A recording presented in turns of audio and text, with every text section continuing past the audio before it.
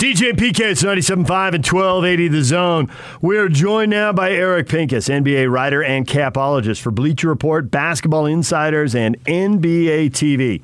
He joins us on the Smart Rain guest line. It's no secret Utah's in an extreme drought. That's why Smart Rain is the solution for any commercial property concerned about water consumption while managing irrigation. Find out more at smartrain.net. Eric, good morning. Morning. Thanks for having me. So I think with your background and your knowledge of the cap and the cap rules and you being a capologist, that you look at free agency a little different. Everybody else is looking at talent, and you're looking at, you got the player there, but as you try to build a team, now you don't have enough money for the other roles in the team you need filled. So with that in mind, all the deals that have been announced here, I'm wondering which ones you look at and think, excellent value there, or you think, oh, yeah, that player's good, but you have really jammed yourself up as you try to complete this roster. Wow. Well, first of all, I got to say there's so many deals. I'm still trying to make sense of it. It comes in so fast and furious. Mm-hmm. But the first deal that jumped out that seemed rich was Jarrett Allen to the Cavs. He's a really nice young player, and I like Jarrett Allen, but it's like a 5-year deal or something like that, really long, really heavy, in the $20 million range and per season. And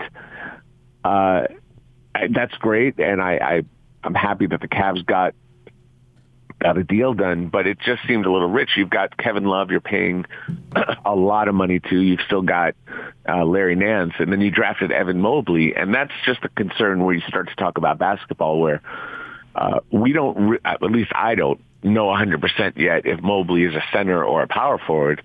And maybe you can go with that dual big situation, which some teams do to success. And some teams in this league, a lot of them believe that you go with one big, and it's just a heavy commitment for a guy that maybe fits with your star draft pick that you just got at number 3. Probably does, but I don't know for sure he does. So that's one. I mean, there's a lot of deals that have come in. We could go through a lot of them, but that's the first one that jumped out that I was like, wow, that's a lot of money. So I'm wondering if you think the Lakers are done with their free agent acquisitions, or do you think they're still debating between Eddie Jones and Nick Van Exel? Well, the joke is that they're bringing back former Lakers, right? Yeah. Old-time guys, too. Eric, that was well done. You haven't been on this show enough to know how to play that perfectly, but you just did. He's been in studio with us. Yeah, I know, but you got to listen over and over, and he's got stuff to do. He doesn't know. You usually are serious with guests. No. That was awesome, I've been Eric. around a while, so I'm like, what about, Pig Miller. I mean that's like what Eldon Campbell. Yeah, but I like the gets that the Lakers have gotten in the sense that they're all really solid. Wayne Ellington and Ken Bazemore are really, really solid guys. I know them from the time with the Lakers. Dwight Howard is a little more of a challenge with a personality. He's got a bigger personality, but I like Dwight. I mean, he's a lot of fun, but he's also exhausting.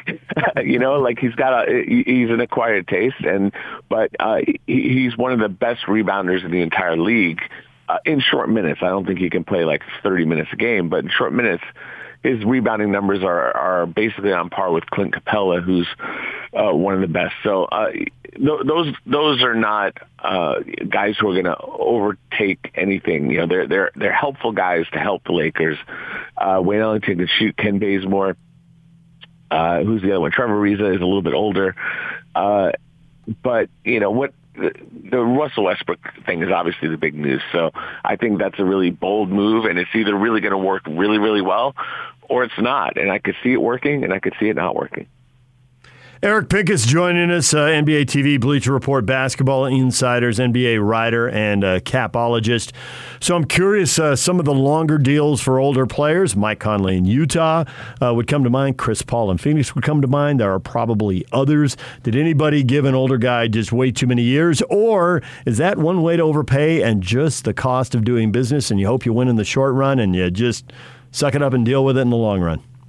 Well, I mean, we're talking about some of the older players. Like if you go back further, deals used to be 5, 6, 7 years, and it was pretty common. And so you got Mike Conley for 3 years. So what? Like if you're the Jazz, you're one of the best teams in the West. You have an opportunity potentially to go to the finals, potentially to win it all. And if you let Mike Conley go, you can't replace him with anybody but maybe like they would have the room for a $10 million player, roughly, because the tax wouldn't have been as much of an issue. So is there a $10 million point guard out there? And like there are a couple of guys who haven't landed yet. Like Dennis Schroeder hasn't landed yet. He wants $20 million. Could somehow he land in Utah for 10 in a parallel universe? And is he the right guy? Or do you want Mike Conley, who's been here, is a great leader, is a very low maintenance guy, and is really, really talented? And I like Dennis in a lot of ways, but Mike is a better fit. So yeah, if you have to pay 3 years, then so what? I mean, what's the window for the Jazz? Is it going to be over in 2? I don't think so. And so I think Conley's good for 2. Is he going to be great for that 3rd year? It's not that far off. Maybe so. The issue is he has been hurt the last few years. He was hurt at a key time in the playoffs. But then so was Anthony Davis, and so was everybody, like Kyrie Irving. Everybody was hurt because of in theory because of the short turnaround. So and in the last year of a contract, it's not difficult to trade somebody. It's a lot easier. So I look at it as a great deal. I mean, if he had gotten a 5-year deal, which was possible, we would have a different discussion. But then there are some issues about over 38 rules and things like that. I'd have to check the math on that. But generally speaking, happy for the Jazz getting that deal done. It was the right move. So same type of principle with Chris Paul? Yeah, I mean, Chris, someone had mentioned to me, and these are all theoretical contracts. They're agreements. I haven't seen anything yet. Nothing's been signed. They can't sign until the 6th after the moratorium.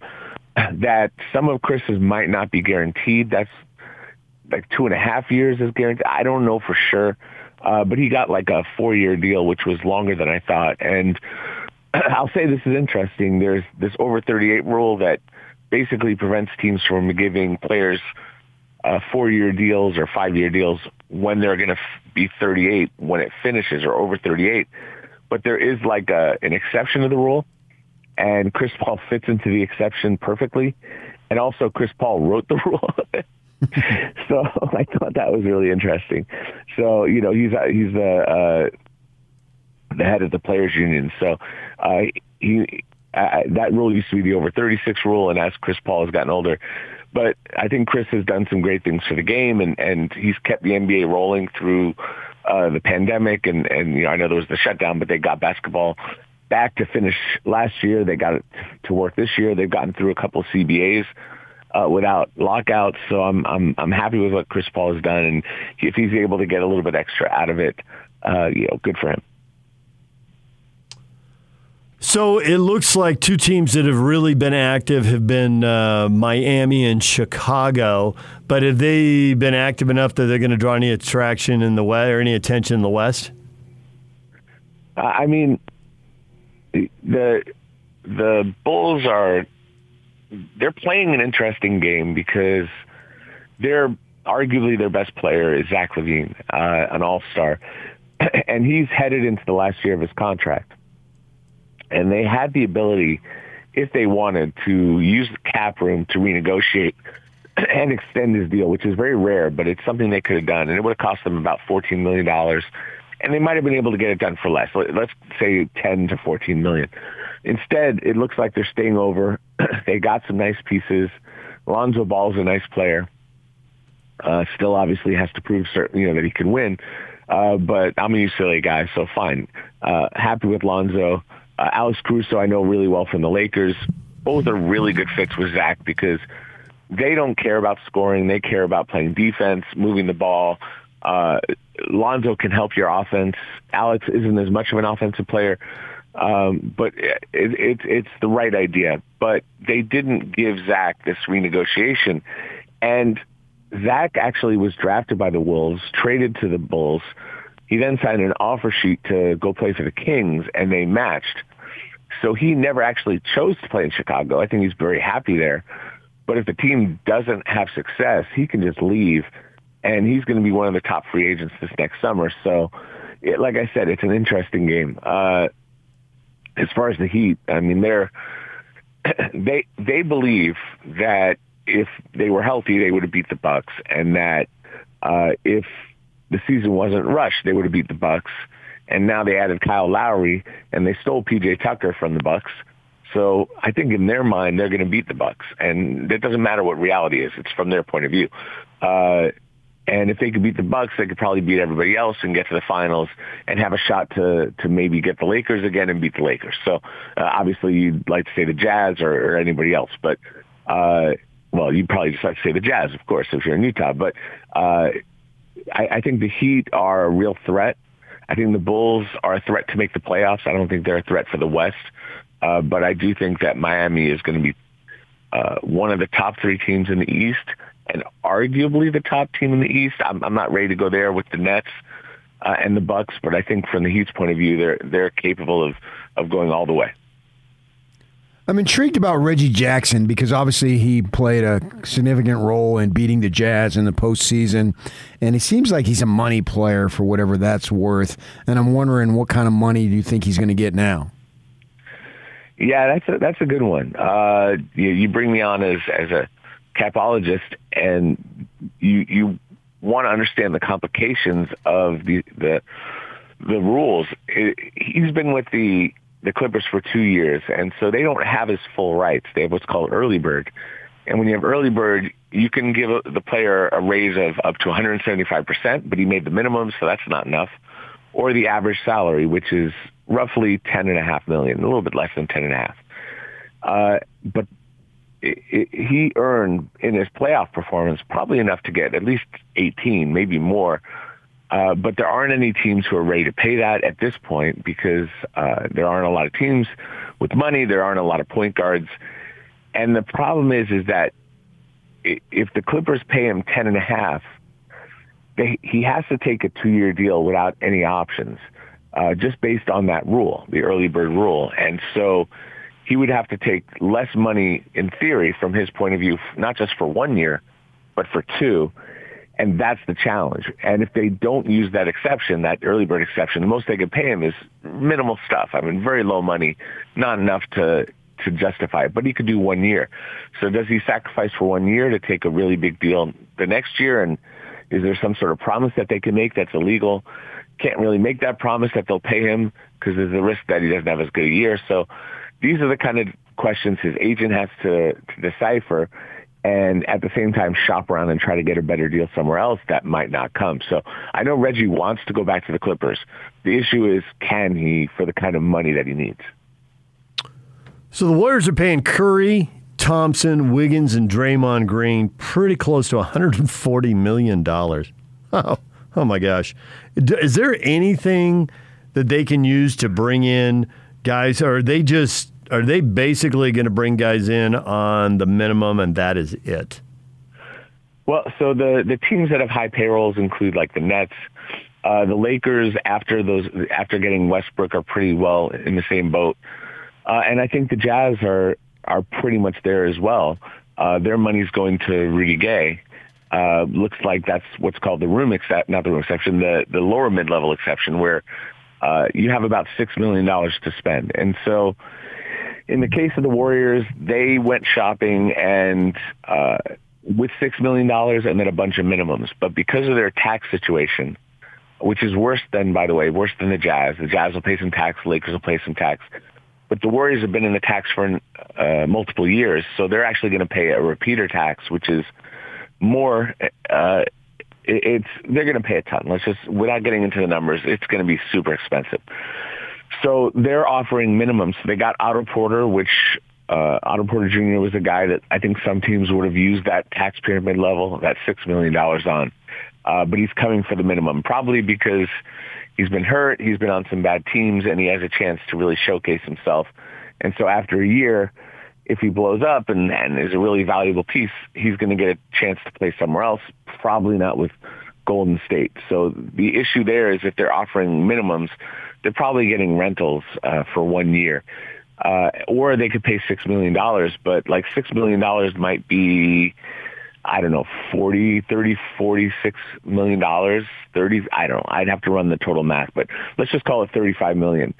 If they're paying Otto Porter $6 million, maybe it costs them $36 million.